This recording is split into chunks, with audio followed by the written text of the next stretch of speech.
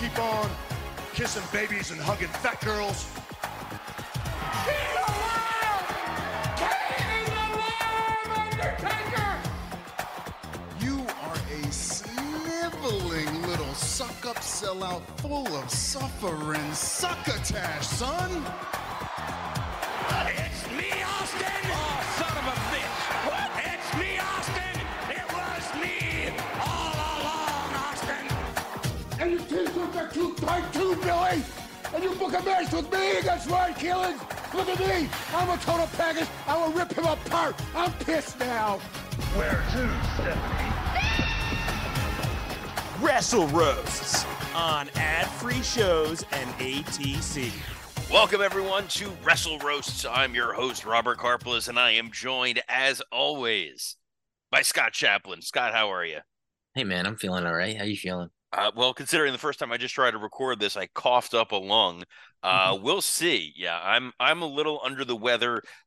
Dan, who is 100% totally retired from the show, has been retired for months, but is here every week. Will not be here this week. He texted us. He's sick. He's under the weather. Otherwise, the main thing was Dan was like, I can't watch so much wrestling. And then last night I had a spot, and dude, it took me an hour before I looked at my phone, in between time. 140 something messages from Dan and Mike and you about there weren't even Dynamite spoilers in it. I was like, I don't want to look because Dynamite spoilers.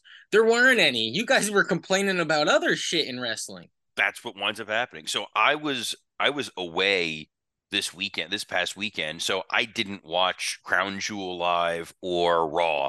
So I turned off like the notifications. I don't want anything spoiled. And my wife looks at my phone at one point and she's like, "Why do you have 140 missed text messages?" I'm like, "Oh, it's the Wrestle Roast group." And she's like, "Is there really that much to talk about with wrestling?" And sometimes, yes. It's just it's a weird thing to like and watch, and it's why we're fortunate we get to do this show every week and have an outlet so we don't have to actually like talk to people we love about wrestling. Oh, thank God. Yeah. My wife accepts that it's just something I like, and it's like it could be worse. Like I could huffing paint or killing squirrels or something. So this is by default the better option, the better avenue. But yeah, I'm pretty good at hiding my wrestling addiction at this point. In life, even last year, I would say no, I'd come off like a wrestling fan. You wouldn't think so. I would hope not. But brother, if you're wearing a shirt, I'm gonna bring it up to you. Oh yeah, no, it's like a secret handshake. And I've said this before, like every place professionally I've worked in my entire life, there's always people, and there are always people in fairly high positions who are like closet marks. And because WWE is on my resume, I can't really hide the wrestling part of me. And they'll wait till like no one's around and they'll look as if they're about to like ask me if they can buy Coke off of me. And they're like, "So like, is it cool if we talk wrestling for a while?" And I'm like, yes, it is. Yeah, and you go, for a while, you mean 45 minutes? Hell yeah. And that's usually what winds up happening. And it's the beauty of it's like wrestling is just like that thing. It's everybody likes it to some degree. Few people want to just openly admit it, but when you get wrestling fans together, it's the fucking best. Part of the fun for my trip this past weekend was it was my anniversary. So my wife and I went up to New York for like 48 hours. We wanted to go see Back to the Future, the musical, since both big Back to the Future fans. And since we were there, Spamalot was in previews, and the star of Spamalot is James Monroe Iglehart, who Tony Award winner for Aladdin. He was in Hamilton. Now he's the star of Spamalot. He and I became friends because of our mutual love of wrestling. So after we went and saw Spamalot, and then we got to go backstage after and hang out with him and the cast. And rather than talk about the show or Broadway thing, we literally just sat there and talked about WWE. It's the beauty of being a fucking wrestling fan. It's weird and it's awesome, and it makes us like socially inept to talk about anything else. Oh, I'm getting better at talking about other stuff, though. I mean, I'm just as bad at talking about other stuff as I am about wrestling. I'm still like using the lowest form of words to express myself. Well, But I can do it in like I can have a normal conversation with somebody. But once I know they're a wrestling fan and I'm a wrestling fan, it immediately devolves into nothing but wrestling talk, no matter yeah, it's what an agreement. walk of life they're in. Also, I just realized I was like, I don't wear wrestling shirts anymore. I found this Stone Cold jersey that I had from 1999. Bro, I've been throwing that on weekly, and it's nothing but conversation. Oh yeah, I have that one CM Punk shirt, the white one that he had after the pipe bomb. Sure, yeah. I went to a house show and we got the shirt. I have the WrestleMania 17 baseball jersey from when I worked at WWE. I found like some closet somewhere and they just had a bunch of shit. And they're like, yeah, take something if you want it. And I always wanted that as a kid, but it was expensive. It was like $60 at the time. So I got that and I got the ECW one night stand hockey jersey because I worked the event. Oh shit. But what am I wearing? Like I'm not Kevin Smith. I'm not walking around wearing a hockey jersey. Yeah, dude, I gotta sell a lot of my wrestling shit too, honestly. Nah, you know what? Keep it because I had wrestling shirts when I was younger. I don't know where they are now, and I'm kind of pissed. Like my old Edge and Christian shirt, I had a Y2J shirt from '99. Um, I have my pro wrestling tees store shirts that I wear pretty much every day around the house, but I work remote. Like I'm wearing my kayfabe shirt right now, available now at prowrestlingtees.com. And every once in a while, if someone recognizes the shirt, I'll get like it's a good like, oh hey. Otherwise, people don't know what the fuck it is, and I'm fine with that. Yeah, I was wearing an AEW shirt one time, and this this young cool kid saw me, and he was like, "Oh, that's that pretend WWE show." And I was like, "No, dude, he crushed my soul. I didn't know what to do." That's fantastic. Yeah, that's Yeah. that's the nice thing about wrestling is even when it's like, oh, we both like the same thing, they'll find a way to like crush you. Which explains 80% of Mike Lawrence. Oh God, yeah. But it's and I think that the takeaway, the conversation that was going on yesterday was literally that Dynamite was on, and none of the three of us were actively motivated to like put it on and actually watch it. Mm. I wound up watching it subsequently because I knew we were going to talk about it here. I watched like the first 15 minutes of it last night, and my daughter came out and like some of the pointed questions she was asking at 10 years old makes you realize how fucking dumb that company is. But we'll Yeah. get to that. We'll get to that when we get to Dynamite or Dud. But it was like Dan just wants everything to be great, and Mike just wants everything to be 1994 again. And you know, you just want it to be dope. But we got a dope show for you today. We're going to be talking Crown Jewel. We're going to be talking AEW Dynamite. Our high spot, low spot. I'm pretty sure some of y'all can guess what we're going to be touching on there. We've got we'll be back with a Patreon this weekend at the $5 tier. The $10 tier is something to sports entertainment with. I break down the post Crown Jewel Raw, and since I didn't tweet Raw live this week since I was away, it'll be the only place you'll see my thoughts on that show. So that'll be a lot of fun. But Scott, you ready to talk some Crown Jewel? Of course. So Crown Jewel was a show we used to like kind of ignore for political reasons, and then thankfully the Middle East was like, oh, we'll make sure the Crown Jewel is not the most controversial, uncomfortable thing to talk about. So we're kind of like, all right, I guess we can talk about Crown Jewel now. Um, Overall, Yeah, yeah, we had no idea. All we actually needed was like storyline driven shit, and we'll watch anything. well, that's pretty much it. It's like before it was Shane McMahon winning a trophy and Shawn Michaels coming out of retirement Yeah. for a really embarrassing match. Like it It was was completely Bizarro World, and it was absolutely surreal. I thought those shows did worse for relations to Saudi because it felt like the Twilight Zone. We were like, what are they into? And it turns out to be untrue. Obviously, I don't think those some of those demands seem like fibs. Now that we look back, now I can see like somebody there tangentially being like, oh, If we're Yokozuna yeah, in if we're 2019. well, you say that, but like, did you see the thing with Bill Simmons a couple weeks ago? And he's a legit wrestling fan. He's had Nick Khan on his podcast. So he's talked about his love of wrestling. He was talking to someone and he was like, "Hey, why don't you guys bring back Test?" Oh no. And it's like, you take for granted that everybody doesn't know everything. And they weren't following like the obits in 2007. So, Yeah, but I just think mathematically, you look at a giant man from video in 1992, you go, all right, he's probably gone. well, we'll see Paul White next week on Dynamite. Oh my goodness, you're right. Yeah, again, we're trying to keep it positive here, folks, before we get to the AEW stuff later. But it's like that was the other stream that was going on last night where it was just trying to find positive things to say about AEW, and then it immediately turning into, oh my God, did you realize they're doing this? And the part that bothers Dan the most, outside of having to admit that I'm right about AEW sometimes, which I think physically pains him, is the idea that with WWE being good while also being the number one dominant brand, it's not as fun for him. Like, you want the underdog to succeed. You want the number two company to find a path forward. And when it's like the dominant giant is doing what they're supposed to do, I guess it's kind of less fun for certain people. Do you find that, or are you just like, fuck it, wrestling is good? I would think that, right? I mean, when you get Paul White involved in a storyline in 2023, I'm not happy about it.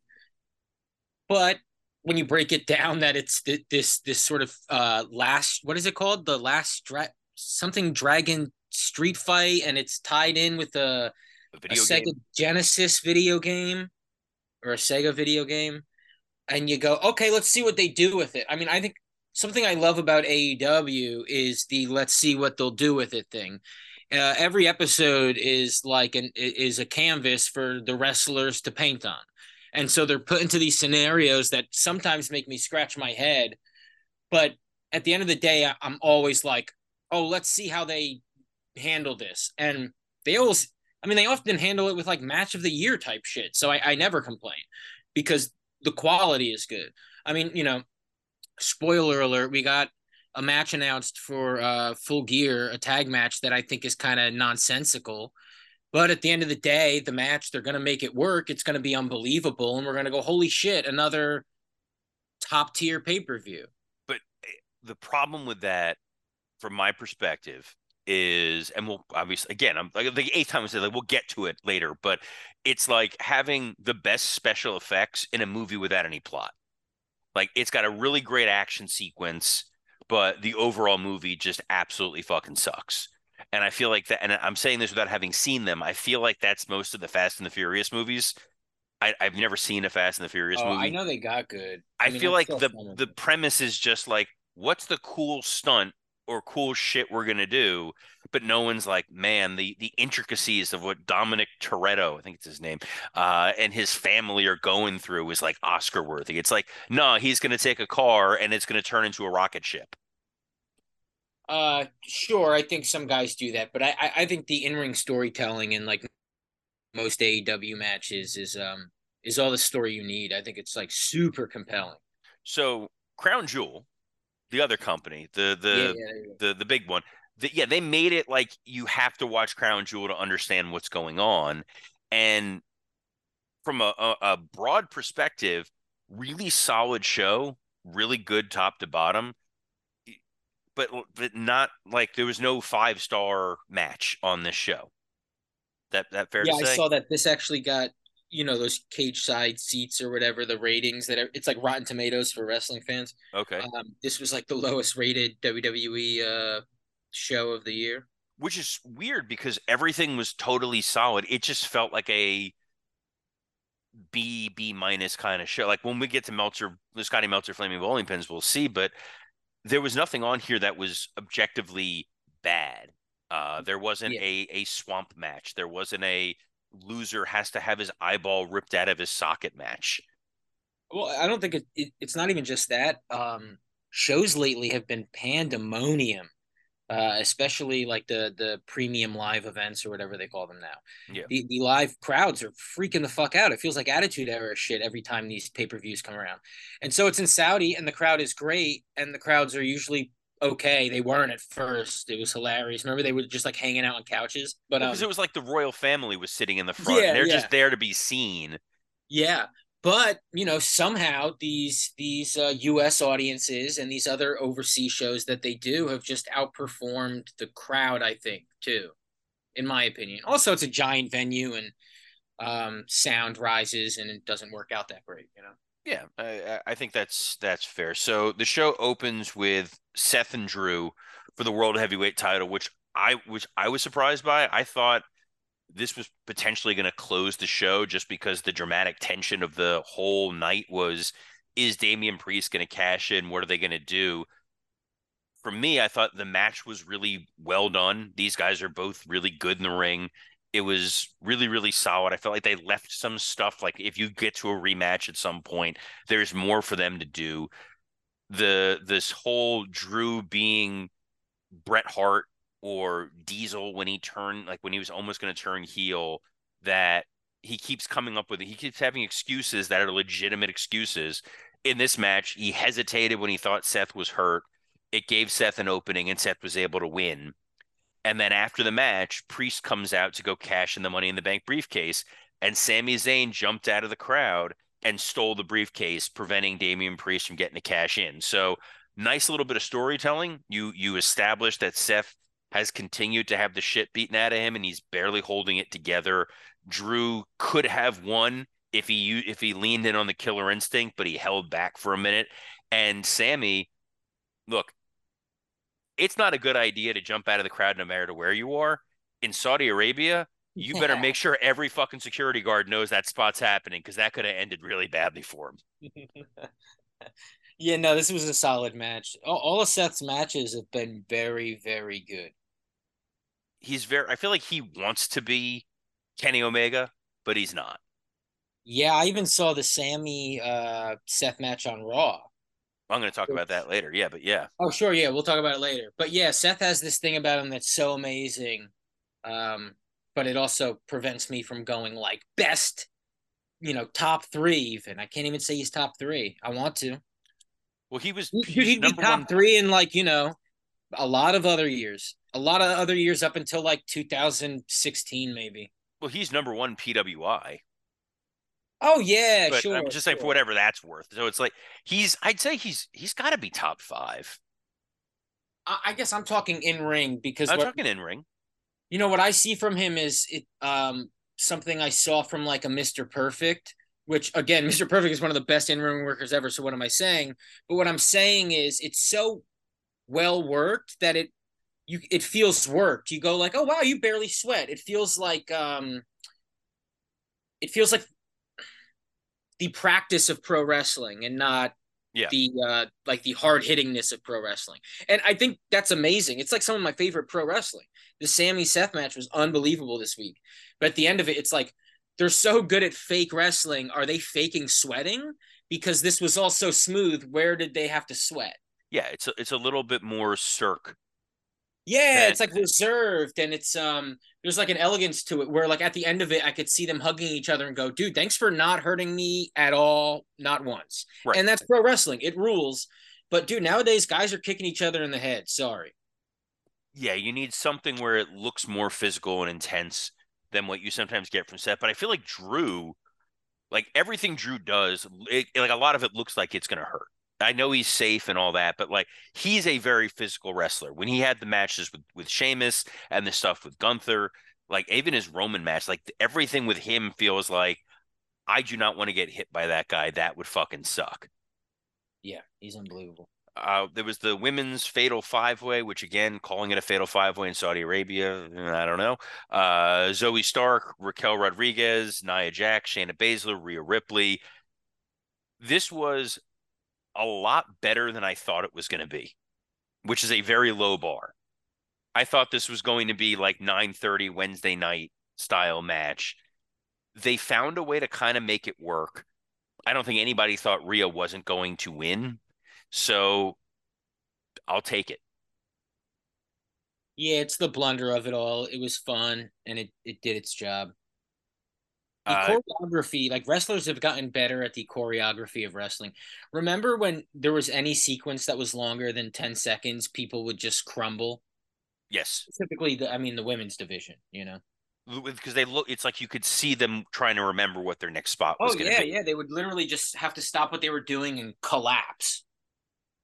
That was like the Tori Wilson special. Yeah, yeah, Anytime yeah. Tori didn't know what she was doing, like you could just tell it Dude, was poor instant deer Mickey in headlights. James had how many roll-ups did Mickey James have to do because someone just like rolled up in a ball and she's like, "All right, I got to do a roll-up right now."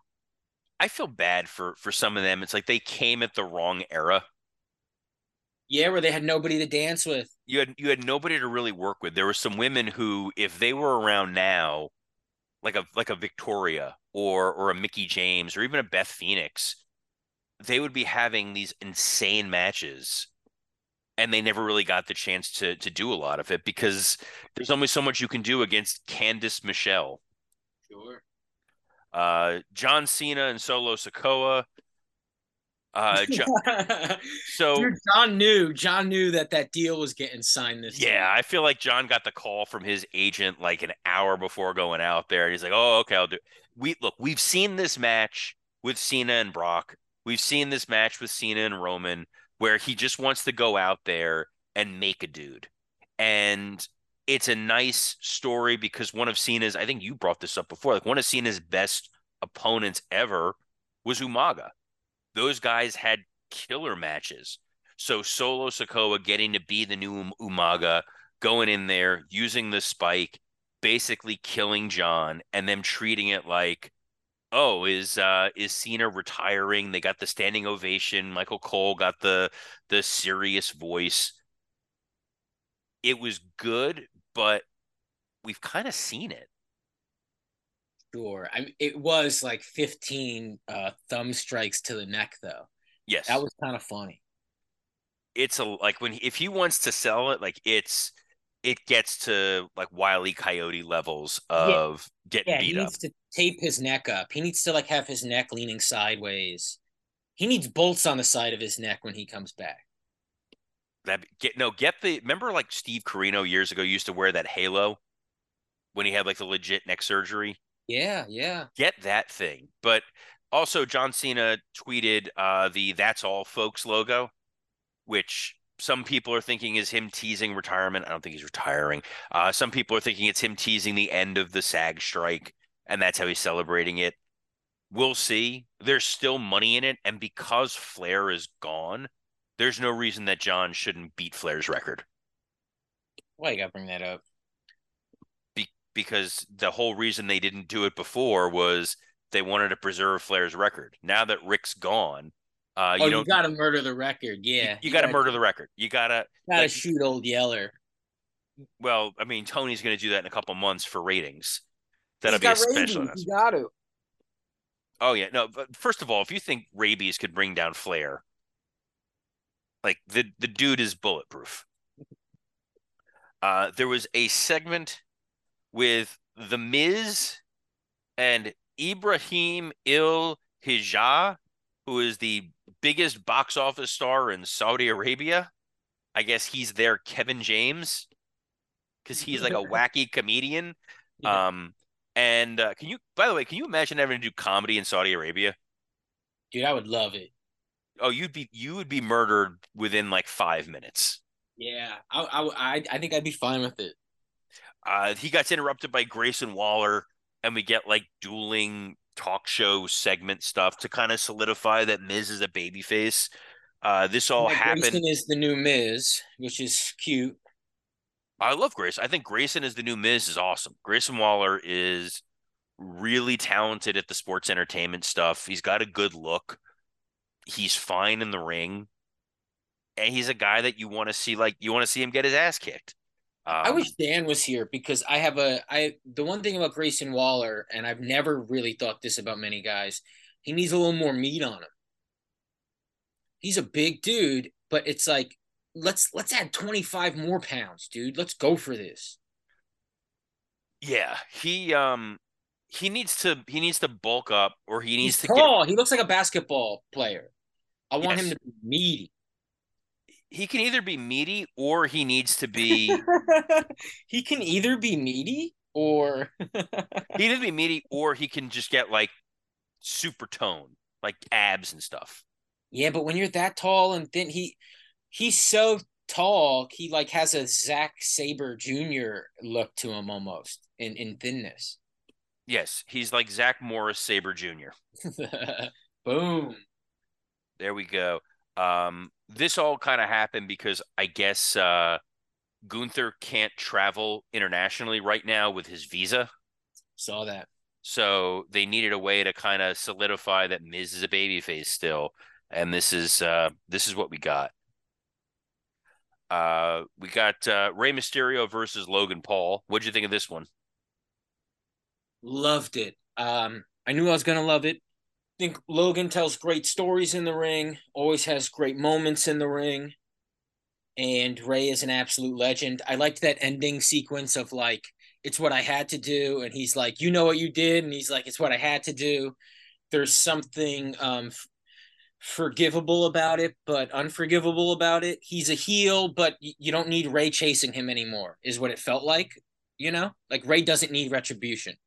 Logan can just continue on with the U.S. title. That save moment that everybody was sharing, which so Ray does a what do you call that? Like a lion salt off the rope kind Yeah. of idea, and he almost hits his head on the mat, and Logan grabs him, and so that was pretty impressive. I do think Logan should have been closer, and none of that would have happened in the first place, but he wasn't closer, and he adjusted and made the save just in time. Like Yeah, a I think father with his baby. You ever see those videos online? Like these dad instincts that'll just be washing the dishes, and then the baby will fall, and he'll like put his foot in the way. yes, I've seen that. I've lived that. I get it. I know you've lived that, brother. Hell yeah. Yeah, no, I mean like the story of the match was the finish with the brass knuckles that one of Logan Paul's like flunkies brought out to the ring, and then Escobar goes to make the save, and he puts the brass knuckles on the apron where Logan Paul can grab it. So it's a was it an accident? Was it intentional? Are we going to get some sort of dramatic tension? That was kind of fun. Yeah, no, excellent, excellent.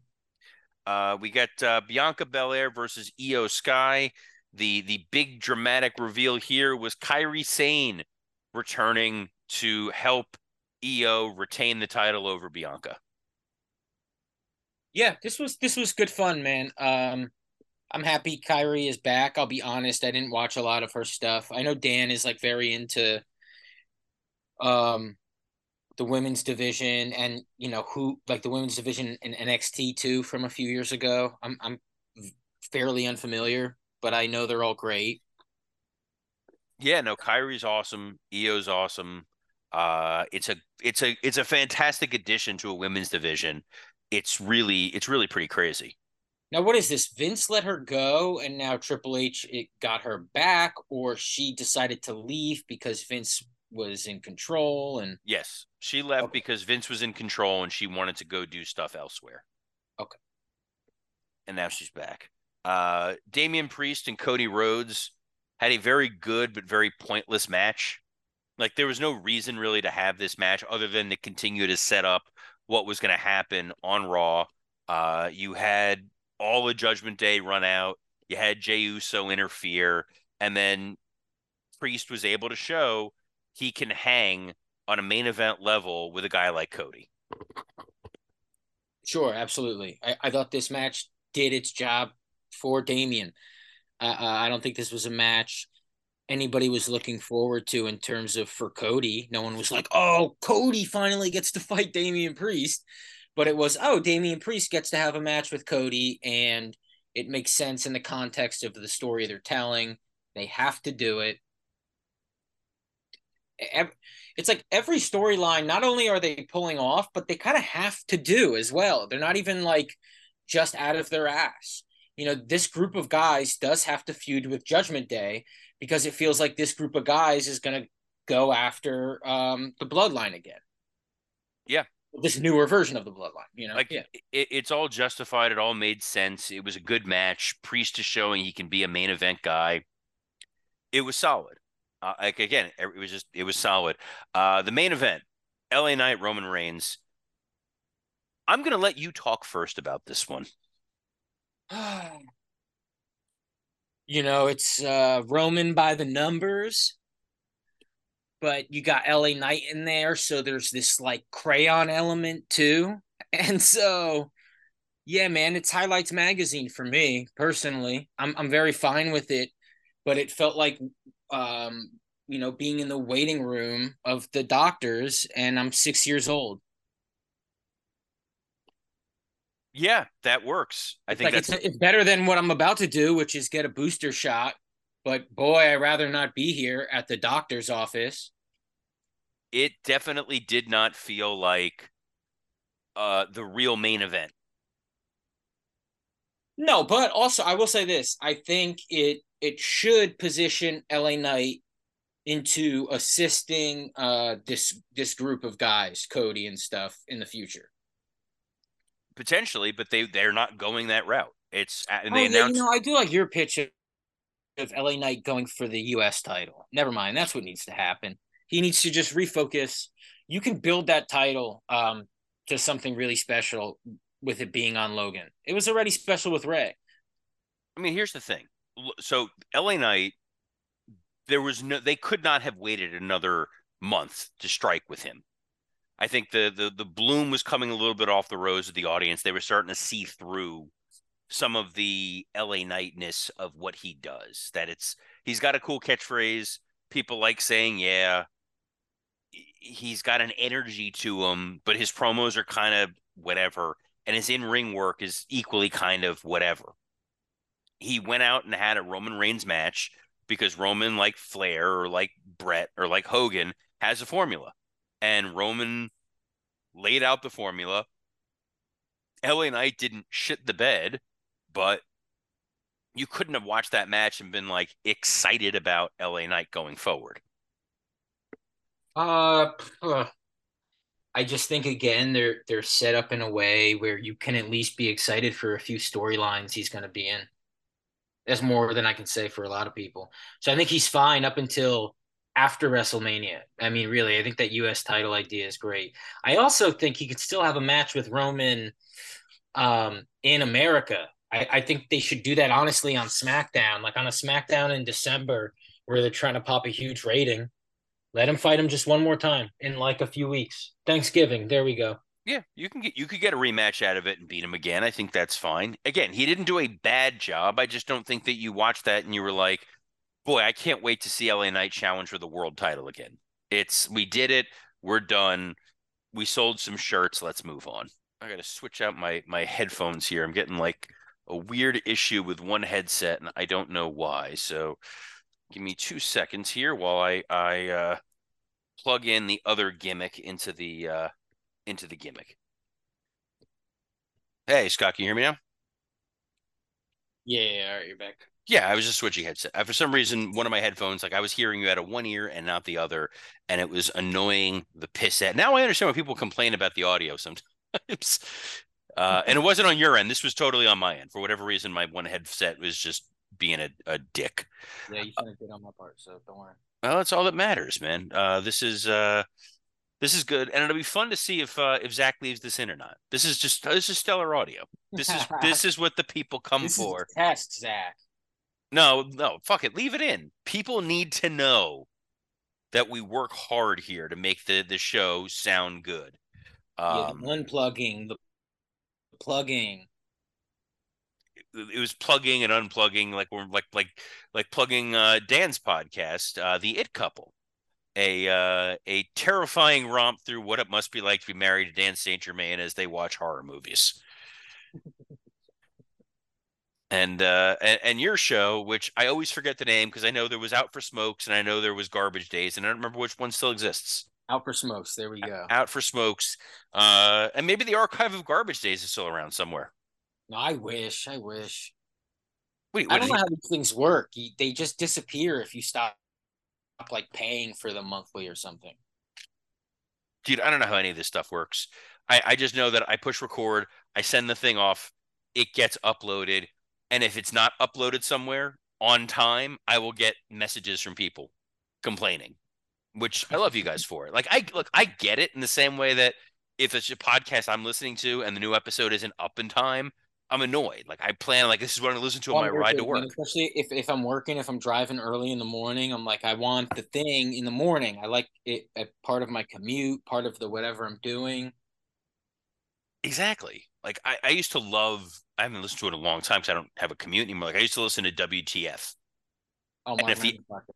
if it wasn't up in time, I was like super annoyed. Like I'm gonna like personally get mad at Mark Maron and be like, dude, like I get you've got your own shit going on or whatever, but get my podcast up on time so I can hear about, you know, apparently Mike was on it once, which I haven't Me, heard because it's like you get to pay to listen to the archive. me and Dan used to have the same management as Marin, right? Yeah. And you would go into, I'm not lying about this. I would go in for like meetings and shit, and pictures of Marin everywhere. Marin and the Workaholics guys, right? Everywhere, because they were the most successful. One time I went into the broom closet and there was a picture of Dan there. Bro, I'm not lying about this. That's fantastic. Oh, Oh it my God. popped me, man. That popped me now. I would have loved to have, you know, Killed me.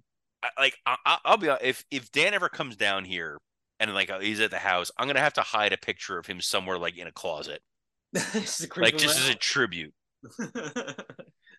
But no, you guys don't come down to Florida. None of you guys. Mike's the one that comes down to Florida. Yeah, man. And even when Dan was here, I saw him because he was here with Soder. Okay, So I okay, went out to the comedy club to go see them and like hang out at the hotel and whatever. Uh, but you guys don't play Boca Raton. yeah. No. We do have a comedy club apparently, or a black I've been to box theater. Boca Raton though. You live in Boca Raton? How do you not know this? We're like 3 years into this show. I just heard the Florida part. Yeah, well, because no, there's different parts of like there's like where Mike's from Yeah, in yeah. South Florida, and then there's like northern like Tampa.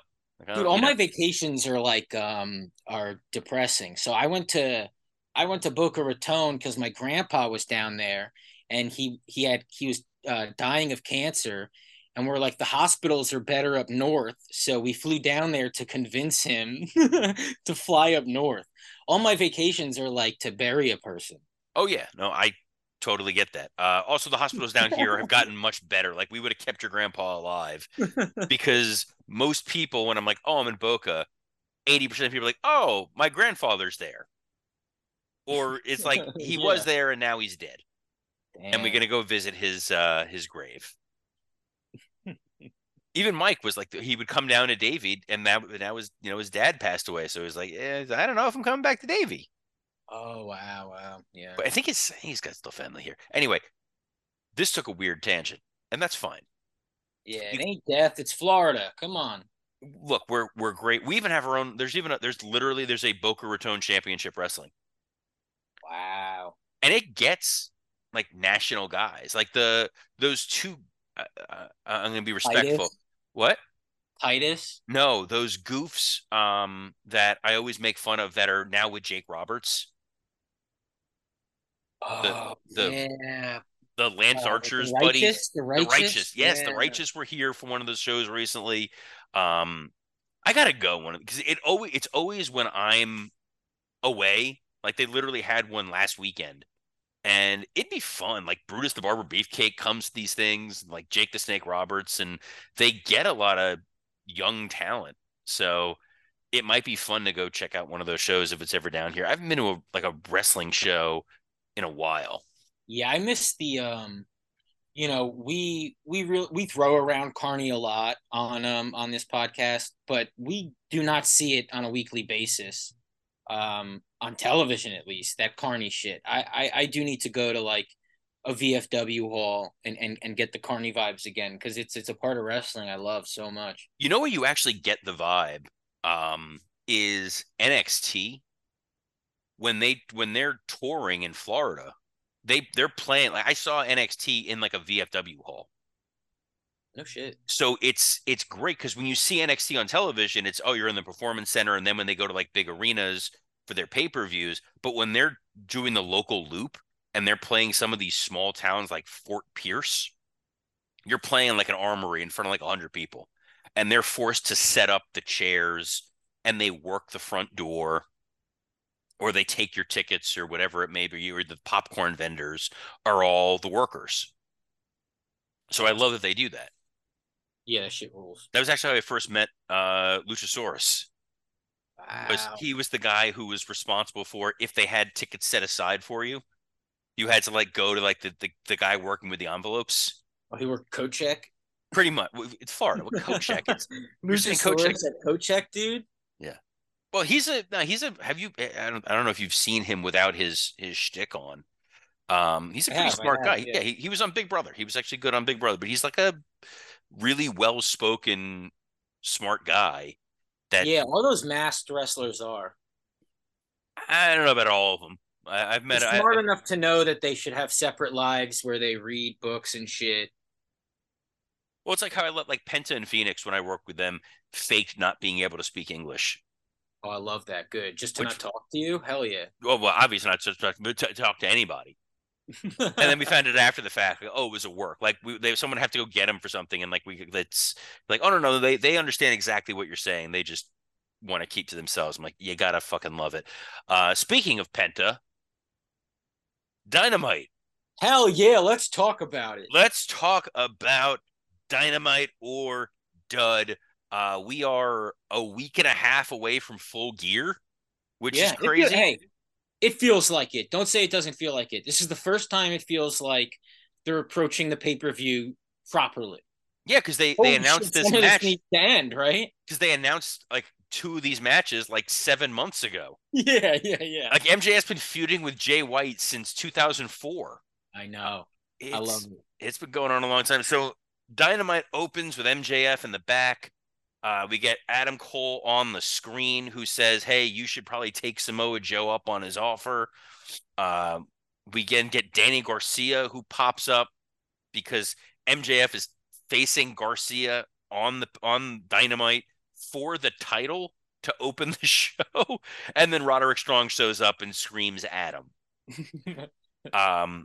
It's Daniel Garcia versus MJF. So here's where my daughter came out into the room.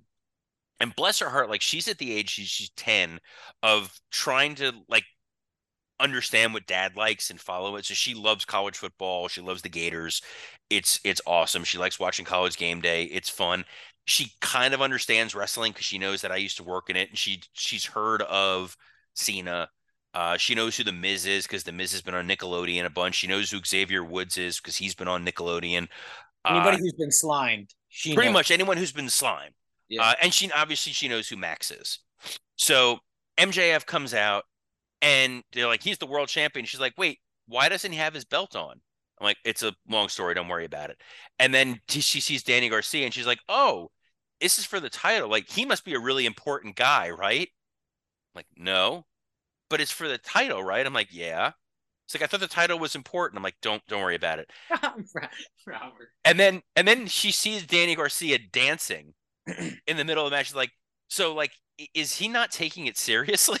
Shut up. I swear, dude, I swear you. I'm like, just wrestling is too stupid for you as a 10-year-old. Just leave it be.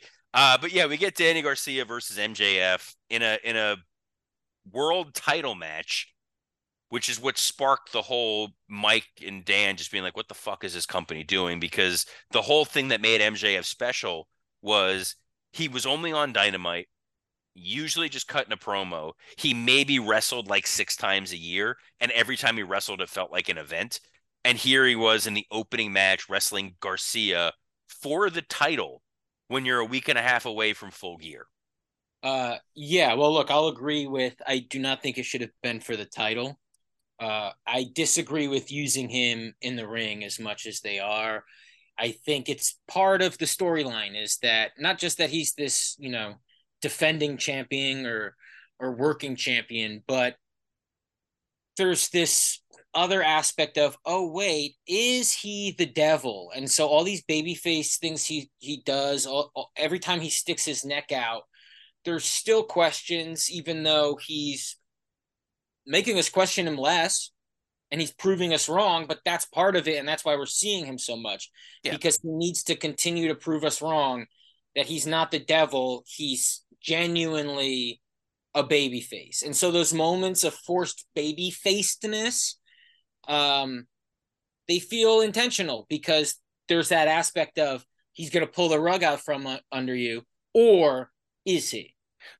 I hope that's and the if he's case. Fucking leaving in a few months. Yeah, look, I have a feeling he will be, but I feel like he's also, as a person, as Max the person, he's genuinely trying to lift up as many people as he can, and he thinks in his mind he's Flair. Like Flair was the guy when he was the world champ, where if he wrestled you in your local town, he made you. And I feel like Max is trying to do that for Jay White. He's trying to do that for Adam Cole. He's trying to do that for Daniel Garcia. He's trying to do that for the Australian dudes whose I can't remember the name of their team. Kyle Fletcher's I can't remember what.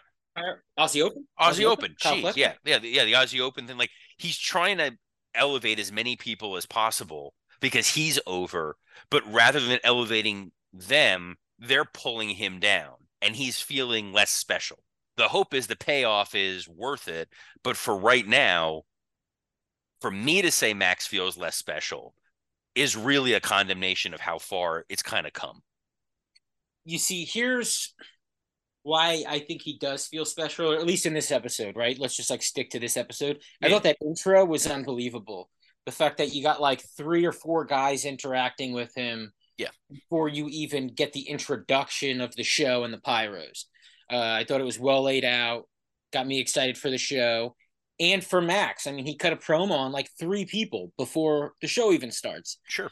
So I think that's part of it. You're not just getting a guy who's good in the ring. And, you know, I think some of his babyface stuff is, it makes the in-ring work not as great, which is kind of intentional too, right?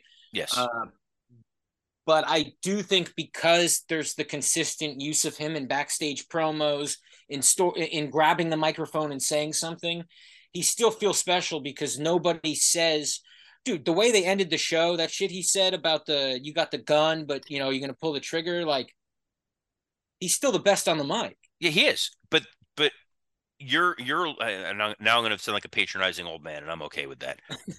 You're a little young to remember with The Rock when you got a little too much of a good thing, and he would find himself in certain feuds, like his Billy Gunn feud, where he was being spread too thin and they were using him a lot. And it's not that he himself was bad. He just felt less special. And I feel like Max kind of feels a little less special because he's trying to do so many things for this company. He is really putting the company on his back, which is insane when you look at the number of guys they have. After this match, there was a really nice video package from Mark Briscoe and Jay White. This was 100% why I was in favor of Tony Khan buying Ring of Honor before, was to get that video package and be able to show what these guys used to be able to do, and showing young Jay White and showing him and Mark Briscoe's interactions in the past made this feel like a more special main event than it probably would have felt otherwise. Yeah, I saw this video. I love this video. And then I wrote down, we should have been seeing Mark Briscoe. Yeah. It's weird that like was I can't even remember. Was he injured? Is that why he's been on for so long? I don't know. Like he just vanished for a while. Yeah, he's someone who should have a real singles run. It sucks. He's someone who's title that was vacated, left in the ring, that he could just pick up. I don't know what you're talking about. They would never do. They value titles here. They also value Sting. Sting only has until March of 2024. Every opportunity for Sting to step foot in the ring is a major event. They have a roster stacked with world-class young talent who are chomping at the bit and would kill to step in the ring with Sting. And knowing that, we get Sting and Darby Allin against the Outrunners. Listen, listen, it ain't a dream match, okay? By You any means. think? And it is because there is that thing of, there's guys in the back who a dream of theirs would be to wrestle Sting. And now that he's leaving soon, they know they're not going to be able to. And oh my goodness, these guys out of nowhere get to wrestle Sting. Who the fuck are they? Right? And you're like Jungle Boy or something. Even though I think he's probably wrestled Sting, because I feel like everybody's wrestled Sting at this point. And maybe that's part of it, is everybody has kind of been in the ring with him. The one thing I did think with this, and this is just me being nice because I don't know if it's true, they look like guys that Sting would practice his wrestling with. You know how The Rock loved Kurt Hennig's kid, Curtis Axel? Yeah. Loved him because he would practice with him. When I saw this, I'm like, oh, these are guys that Sting goes back and forth with, because they're some of the only guys who are Sting's size in that company, which is hilarious. They're like two guys that are like 6'3", 6'4". Everybody's like 5'11" in that company. Well, you still have the Butcher and the Blade. Robert. I'm just saying, if there are at least people we've seen on TV, these guys look like they came off WCW Saturday night. Sting has had his way with the Butcher and the Blade. Don't you recall, Robert? No, I black all this stuff out. So believe it or not, Sting and Darby actually beat the Outrunners. I know, shocking. My big thing is like, the dude is old, and do you want to risk him getting physically hurt in a match with the Outrunners? Because knowing the luck that AEW has had with injuries, like, I can see something bad happening with him in a match, like taking a wrong step or something, and you'd be pretty pissed if Sting's career had to end because he got injured in a match with the Outrunners. I would wrap this dude in bubble wrap. Oh, no, I know. I mean, wrestling is a really fragile thing. We've seen guys hurt themselves just getting into the ring. Young guys. Yes, we saw Adam Cole hurt himself. Brother, I know. And so, yeah, it is risky. I agree it's risky. But I can't technically complain about Sting wrestling dudes.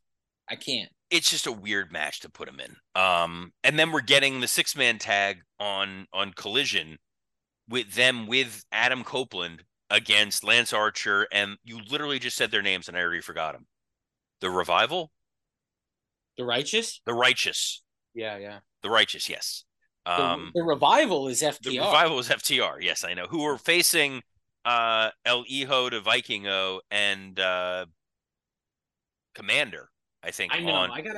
I'm gonna do a Patreon about the last few weeks of Rampage, because each episode of Rampage the last few weeks has had one match that has blown my mind. So I'm going to do a Patreon where I just talk about these, 4 or 5 matches that have just been awesome that I haven't been able to speak on. Isn't there literally like a Santana Ortiz feud that just exists on Rampage?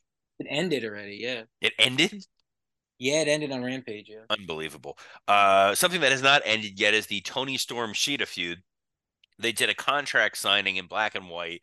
Tony Storm is awesome. She is showing, like, I feel like she's just trying to show the WWE they never should have wasted her with the whole, like, we're going to hit you in the face with pies, because this bit is fantastic. Sheeta. It's so good. I wish, I think she's going to win. Also, is it LA Full Gear? Where's Full Gear? Yes, it's in Los Angeles. Yeah, to have this Hollywood gimmick win in LA is such a blast.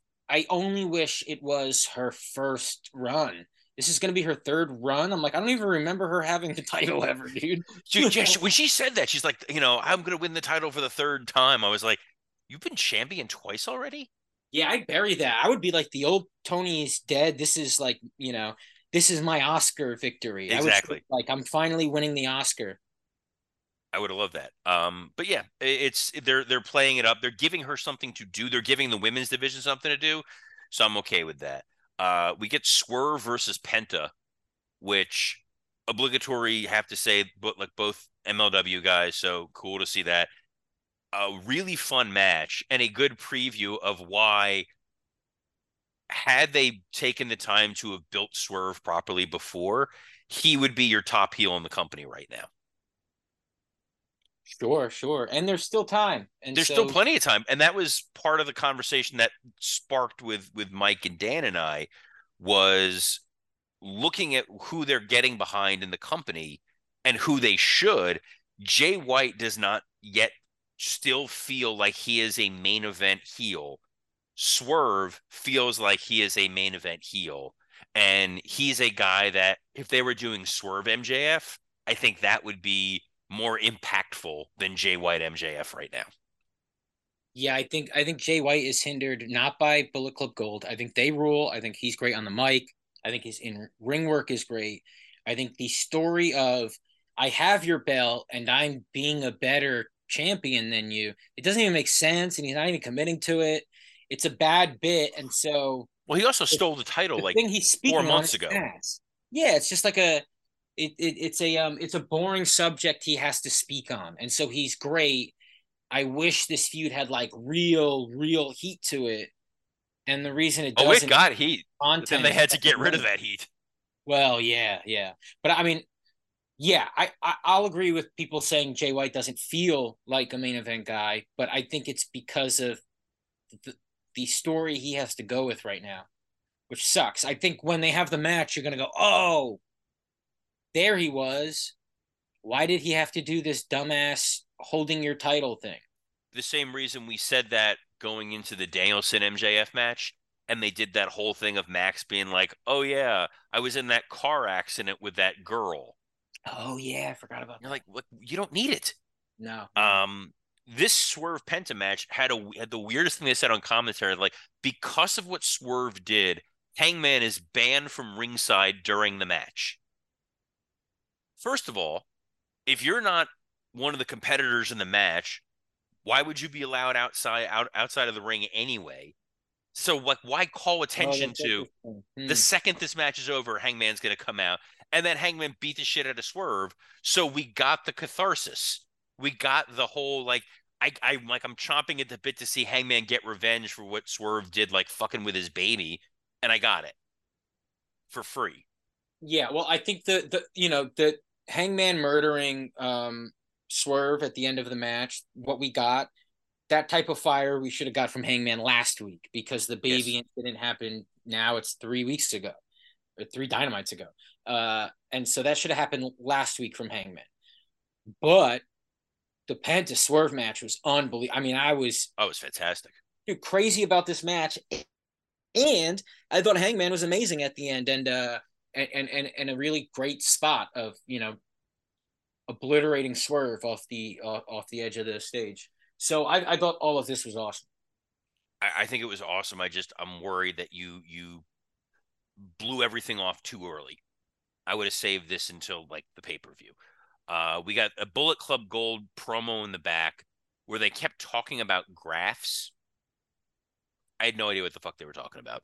Oh, so yeah, that's the other thing. I wasn't crazy about this because it's Jay White acknowledging MJF, I guess, tweeted charts about either ratings or sales. It's just something in terms of money or views and how MJF is more intriguing than Jay White.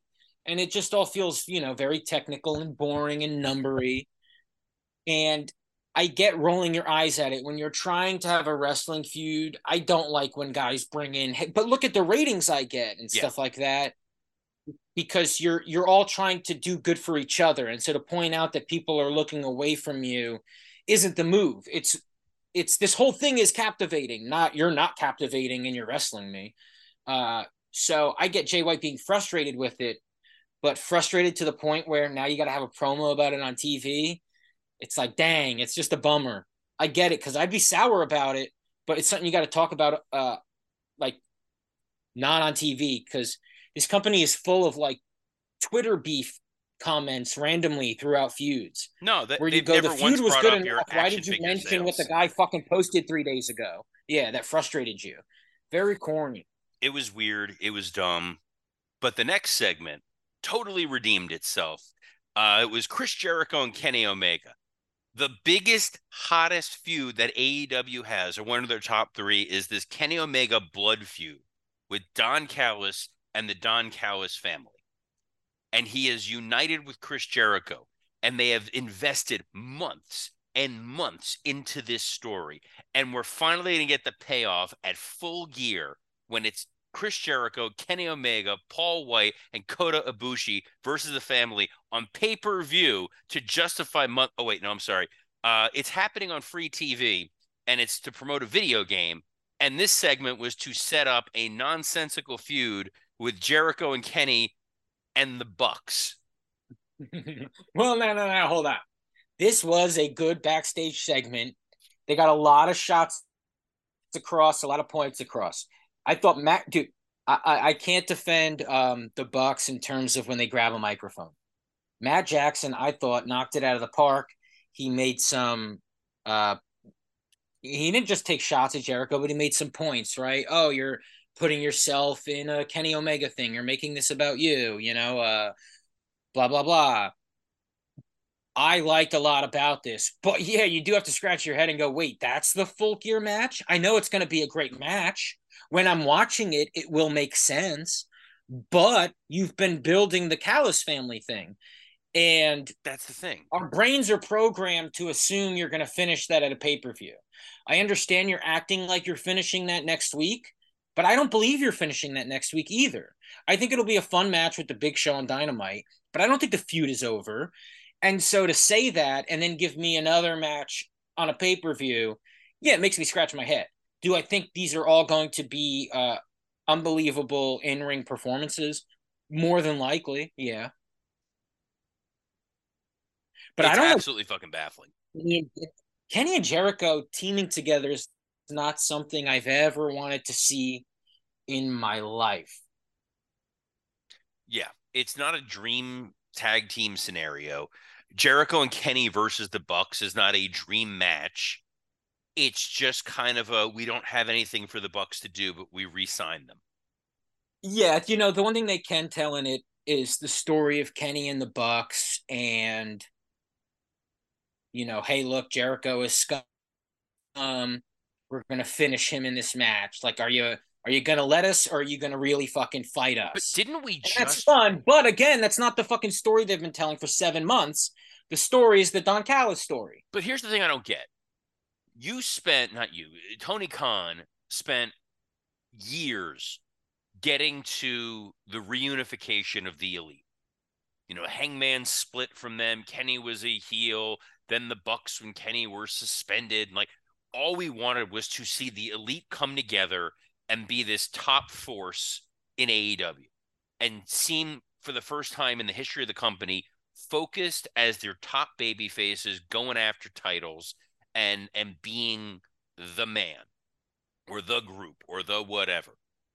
We never really got that since they've reunited. They had that Blackpool Combat Club feud that just sort of went away.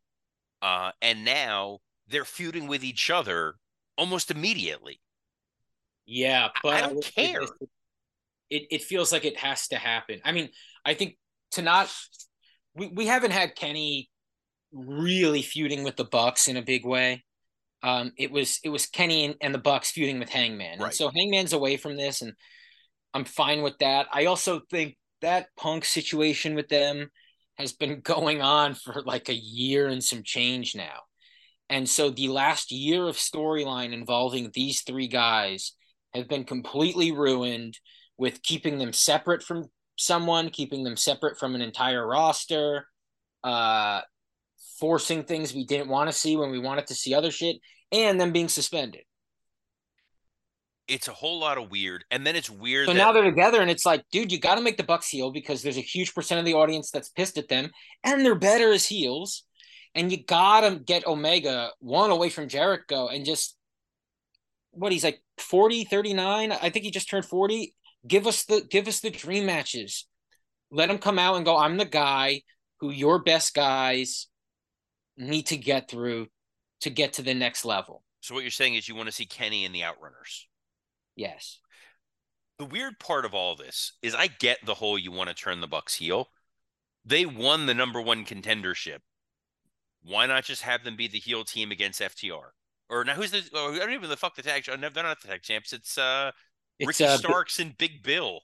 Yeah, Big Bill. Who don't even exist on Dynamite. No, I know, and that's a problem. And I think FTR. Look, the Bucks do need to be on this pay-per-view. It's like it's a West Coast thing. They are the Bucks. I get it, but FTR needs to be on this pay-per-view too. And if they're not, what a fail! Unless CM Punk is the devil, FTR's teaming with him. No, did you see how skinny those guys were in their I ninja know. costumes? That's not FTR. That's not Dax's weird flat ass. Plus Uh, size, yeah. Speaking of guys who wouldn't have fit into those costumes, I fucking hate Tony Khan. Have I gone on record as saying this yet? You have a fucking murderer's row of talent, and you make these matches feel like nothing. And we got Keith Lee versus Samoa Joe for the Ring of Honor TV title. Keith Lee is fucking awesome. Samoa Joe is fucking awesome. This is a dream match that they threw on television without any build and just gave it away. I can't disagree with you only because I think Keith Lee needs a feud and needs attention on him. And a guy like Samoa Joe is someone that you could do that with. And so just throwing it out like this, yeah, you're right. When I'm not seeing Keith Lee on television weekly, I don't want to just see him with Samoa Joe. I would like to have seen him kill a lot more guys before he fought and then lost to Joe. Yeah. Because then a lot of people are going to go, and you already see it, like, oh, now what are you going to do with Keith Lee? We barely see him, and then he gets choked out by Joe. This would have been an amazing, valiant effort by Keith Lee and what was an awesome, hard-hitting match. But since we don't get to see him all the time, it just feels like a loss from a guy that we're not sure if he's been winning because we're not tuning into Rampage or wherever you're airing Keith Lee matches. But look, it was a competitive back and forth physical match. And I think that when Keith Lee challenges Joe again for the Ring of Honor TV title, it'll mean more. So after this match, oh yeah, Samoa Joe just decides to vacate the Ring of Honor TV title. What the actual fuck are they doing? Dude, I didn't get it. I don't know. Because also do that after MJF agrees to help you because the agreement comes with Joe going after your title. So once MJF finally goes, okay, I'll team with you, that's maybe when you can say, hey, I'm giving up this title because I need to focus on this other acquisition that's going to make me more money, and also the world title is more important. But you're not even there yet. And also, like, never just put down a title and say, I'm doing something else, because you're going to make the title look less important. Yeah, But I do understand that who can you have beat Joe for that title? Like, no one. Keith Lee. No, well, not before he fights Max, though. And But so, so what? But here's the thing, Scott. yeah, If it's you just had the Tony having too visual, many titles, and but if clearly, you have the visual of Joe and Max with the Ring of Honor tag titles, and Joe wearing the Ring of Honor TV title, and Max holding the world title, that's impressive for a visual. for a visual, it is. It is for a visual. I don't know if it makes much Don't you sense. remember when FTR had like Holding a 15 world title up titles? though, and then holding up a TV title is like, come on, man. That's like pulling out a gun and then pulling out a what looks like a knife and it's a comb. Well, you say that, but also remember, like FTR had like 15 titles at one point. Yeah, that was sick. It was stupid. I mean, it was good visual, but it was stupid. Like you could do that with Joe. This was weird. Orange Cassidy cut a promo with Hook standing next to him, where now he cares about beating Moxley, even though he's already the international champion. And it goes back to what Mike said before, which was Orange Cassidy worked because he was his gimmick. He was just like I don't really care. Let's just get this over with. So when he does care, it feels weird. I think it's like a natural progress that needs to happen. I guess. The Guns took on the Bollywood Boys. The Guns, look, they. I've said this plenty of times before. I remember watching them back when they would wrestle during like the COVID era in the empty Daly's place. They've improved dramatically over the last 3 years. They look great. They've got the physique that you want Grayson Waller to have. They are a coherent tag team. The Bollywood Boys are a talented duo. They were great in WWE. when they were like when Randy Orton was bouncing him off the announce table. Yeah. I don't know that I would have squashed them so quickly. I get you want to establish that the Guns are killers because they're going after Max's title, but I feel like the Bollywood Boys probably had a little bit more value to you than that. And the crowd responded to them like they were big time stars. So I maybe would have put someone else in this squash match. That being said, the Guns look like killers. Their post match promo was a lot of yelly, screamy wrestling shit, but it got the point across. Yeah, I was a fan. Moxley and Yuta cut a promo about the Orange Cassidy promo. And I guess Yuta's job is to just stand and watch Moxley matches, which used to be Renee's Gotta job. learn. So yeah, Studying tape, dude. Yuta's the new Renee. They aired a Wardlow video package that was at least a good reminder that Wardlow's here. I thought maybe they forgot about him because they brought him back for a couple weeks and then he just wasn't on, and now it's like, oh yeah, no, we still care about Wardlow. Wardlow's the one guy though. It just, I mean, more than anybody, has such a justifiable reason for, you know, throwing MJF around and really taking that title from him. Yet, I do not want to see that be the outcome. No, because you don't want Wardlow taking the title to WWE. You want Max taking the title to WWE. Yeah, but the thing is, I mean, Wardlow's thing is essentially, and again, this is the storyline, not me saying this, is I was a slave under you for 3 years. Yeah. And now I go away and everybody loves you. What? He has every right to fuck this guy up, but it's just in the context of wrestling, it's going to be hard to make that make sense because everybody loves MJF so much. Well, that's the Drew storyline. He's I hate, it's like I hate Jey Uso because of what the Usos did, and I'm not willing to forgive anybody for that. Sure. So I like it, but we'll see where the payoff is. Julia Hart versus Red Velvet. I will say this: when I saw this announced, I thought this was going to be far worse than it actually was. Yeah, Julia Hart got a lot better. And Red Velvet. We're not going that far. It was entrance okay. Was cool. Her entrance was definitely cool. It was fine. The showdown after with Sky Blue and Chris Statlander and Willow and all that, I guess counts as a women's storyline. Wait, what did you just say? All the women like squaring off with each other afterwards, I guess counts as a storyline. Oh yeah, a storyline for the women's division. Then they announced the signing of Mariah May, who. Yeah, I guess she's from Stardom. I'm not familiar. I know Dan named someone and said, "Oh, she's like this person." Tiffany Stratton. And what is that? Because that's the storyline with Tiffany. No, because it's just a blonde woman who is attractive. Oh, okay. Well, that's not fair because the promo was, and I haven't seen her work. I mean, if she's in Stardom, I'm assuming she's capable. So I'm hoping to become a fan of hers.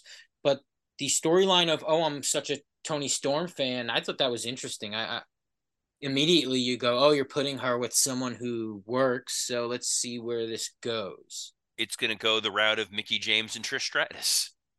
Sure. But hey, I literally booked this. It worked. It works. I get it. It could be fun. We'll see. Like, I feel like you're trying that.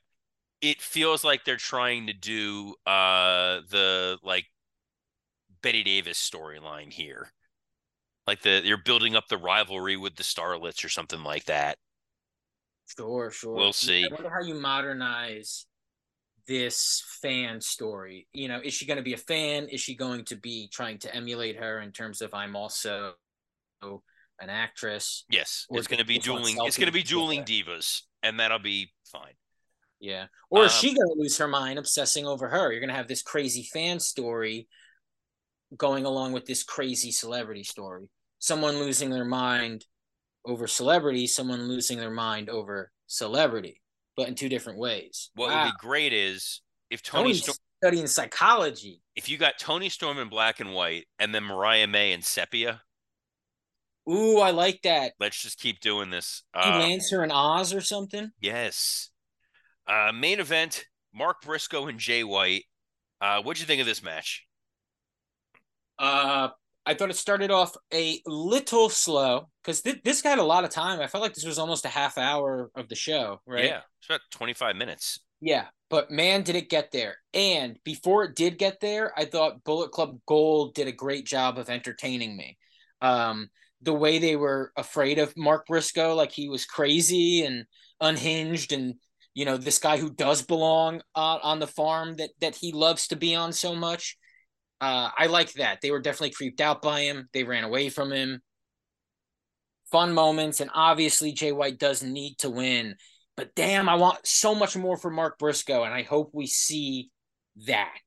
Like, he's just a fun, loose cannon style, erratic babyface. Yeah, man, when he did the bang bangs and the Foley, the Cactus Jack elbow drop, he's just a blast. He's just so good. And he pulls out moves that I forget he can do.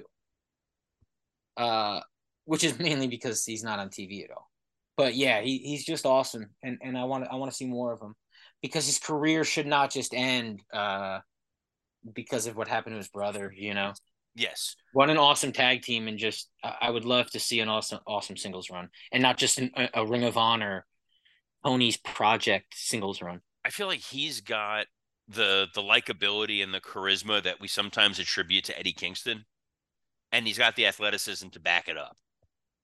Yeah, he should be a guy that I know the truth of the matter is, John Moxley would love to recruit a Sami Callihan.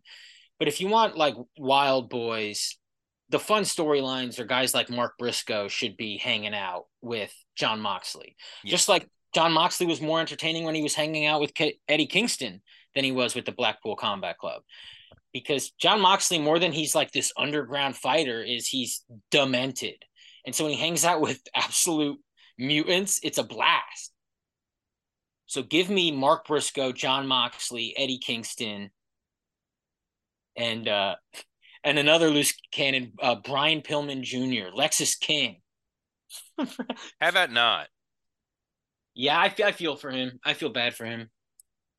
He's tripping. He's slipping up a little. Every little segment they give him, he is faltering. They're trying. But I'm rooting for him. I'm rooting for him. I hope he does well, but I don't know.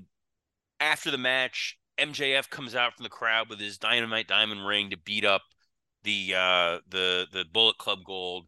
And then as they are trying to escape, they cut to the back, and the Acclaimed are getting beaten up by the Devil's Ninjas, who throw Anthony Bowens through a plate glass window. And then they cut to the Devil on the screen, and Max goes running into the back to go make a save. And then Samoa Joe walks by and just kind of scoffs at him. Come on, that was good. It was good. Loved all of this. Now, my one concern, because he was put through glass, is it Jungle Boy? Oh, man, that'd be great. You cannot have it be Jungle Boy. The problem that you run into is this is the Black Scorpion. This is like, for as much as this company is literally just fucking WCW at this point, there is no great payoff. I know that we talked before about it possibly being Britt, and that she's been trying to mess with MJF because she doesn't, I guess, want Cole. Like, once we find out who it is, it's going to wind up ultimately being a letdown.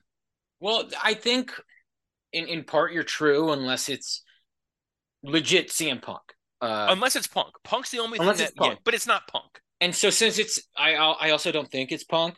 No, it's not Punk. It's not, I think the best route to not disappoint people is you have to go with the most logical. Yes, we all expected it, but it makes the most sense when we look back at the feud. It plays out like a fucking movie. Movies are predictable. It is what it is. The devil is Adam Cole. Let's keep it moving. That is a good complete storyline. Sure, we're expecting it, but sometimes the best shit is what we're expecting. No, I think WWE proves I think that the best week story, in and week out. the better storyline is that the devil is Brit. Well, no. What I'm saying is, you got to remember, there's 4 people in this crew, and so it's Adam, it's Britt, it's there's a few of them. I in thinking about it, it makes the most sense for this to be Brit, and for Brit to have recruited the other guys from Undisputed Era, and that she is doing all this because she is trying to motivate Adam Cole to be world champion. And he needs to be outraged and shocked and upset about this. But basically you need the strong, female character forcing Adam Cole down this path. Ooh, I like that. And then that's what it is, that she's the mastermind behind this. And then Adam chooses her. It's not that he was Right, the he devil, has but he it's does not choosing, eventually choose he's her. weak. Yeah, he's weak, and he has to bend the knee to what she wants done. That's the only storyline that theoretically makes sense. I'm into But it. I don't know. We'll see. Let's do high spot, low spot, and then we can wrap this sucker up. Scotty, what are your high spots, low spots? My high spot has got to be Will Ospreay versus Shota Umino. This past week at Power Struggle, New Japan pay-per-view. It was almost 40 minutes. It was damn good. The last 10 minutes was unbelievable. You had Shota crying at the end. John Moxley came out towards the end. Again, this is in Japan. John Moxley flew out there just to come out at the end and cheer on Shota.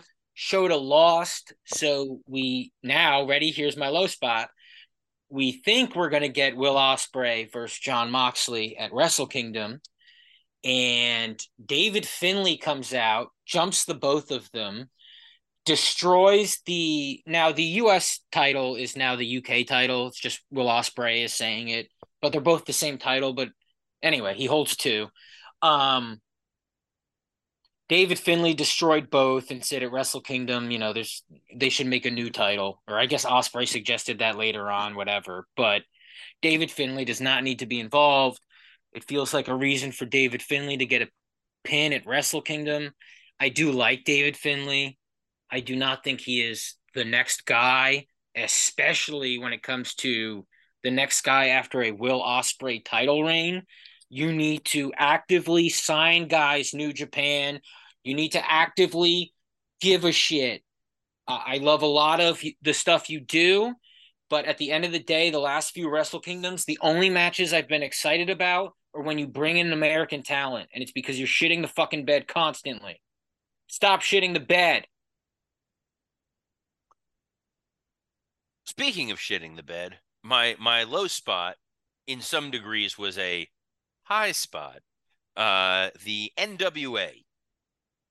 We never talk about the NWA, and then we talked about the NWA, and we apparently have unleashed a plague upon the National Wrestling Alliance.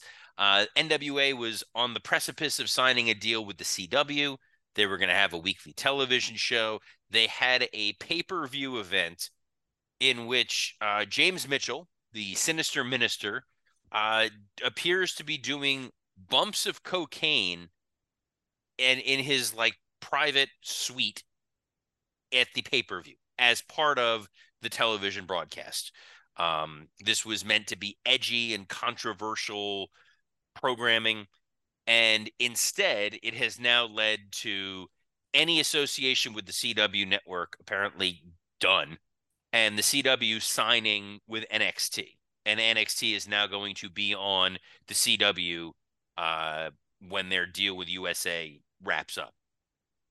So a pointless and stupid shock value segment that seems to have cost the NWA a tremendous amount of goodwill and business.